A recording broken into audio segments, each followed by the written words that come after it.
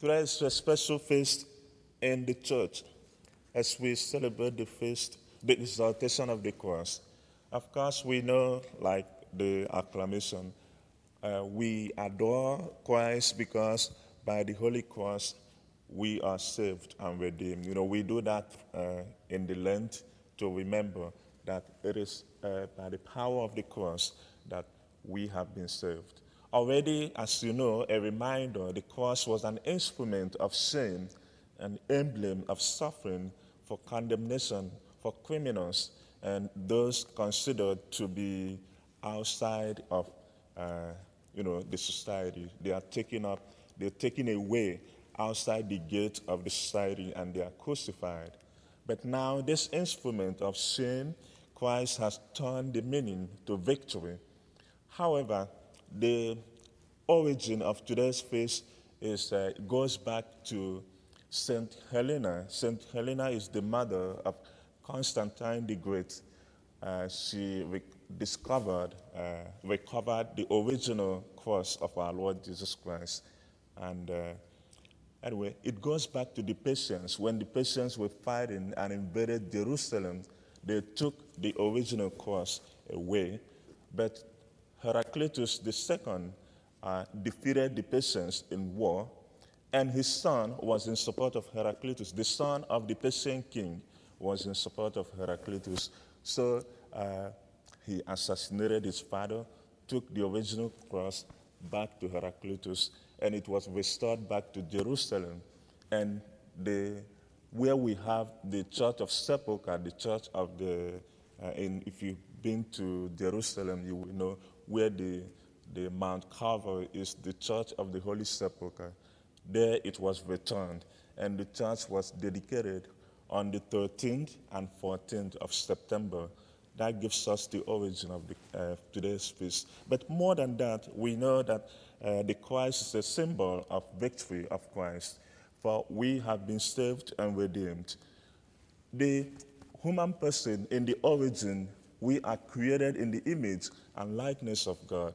But because of original sin, the image is damaged badly, and the likeness is retained and can only be regained in the person of the only Son of God. That is when we live in the likeness of Christ, who has come to transfigure and change the meaning of man, the meaning or the search for the origin and destiny of man.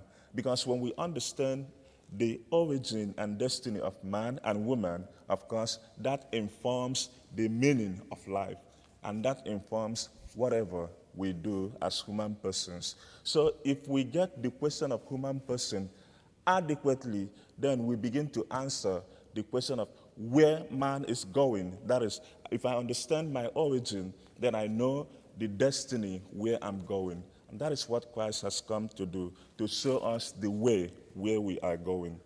So today, as we celebrate the feast of the Holy Cross, or exaltation of the cross, we remember that as Christians, you see that all through his ministry, Christ will say, if you wish to be my disciple, that is to take on this likeness of the new person, take up your cross and follow me. It means that the search for meaning of life is one that is punctuated by crosses. And as we are differently, facially and sizes, our crosses are different. And we have to, like the new man, embrace and take up these crosses in our life. Because in the cross is the victory. In it is our hope for salvation. And in these crosses, we stand to gain the new life. It says eternal life. Not just, eternal life is just beyond here. John will say in 10:10, the fullness of life or abundance of life. And that does not only consist in physical, because human persons, we are a composite of both body and spirit, so that the crosses do not only make us to shrink away, thinking that I'm suffering physically, but what about the spiritual composite of the human person? What happens to that? So the fullness of life or eternal life is one that consists in embracing the crosses of our life. As Christians, if you wish to follow me, take up your cross and come after me. What is my cross? What is your cross? It could be anything. You just have to examine yourself and find the crosses that we have to bear on the way to our salvation. It is a special day to set aside to think of many other things, but we don't have time for all of that.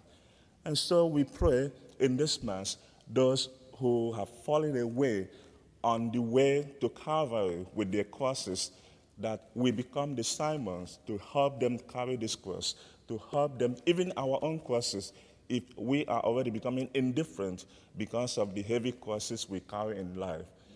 The Word of God tells us in the Gospel of Matthew, all you who are heavily laden, perhaps by the crosses of life, come after me. Take my yoke upon your shoulder and find the rest that you need for your soul. So today we pray the Lord to strengthen us once again, to rediscover the cross, that when we raise up our eyes, when we lift up our eyes, then we are strengthened to carry on with our cross, because in the end, there lies our salvation. I end with the hymn of the Holy Cross. On a hill far away, if you know it, you join me, stood an old rugged cross, the emblem of suffering and shame. And I love that old cross, where the dearest and best, for a word of love sinners was there.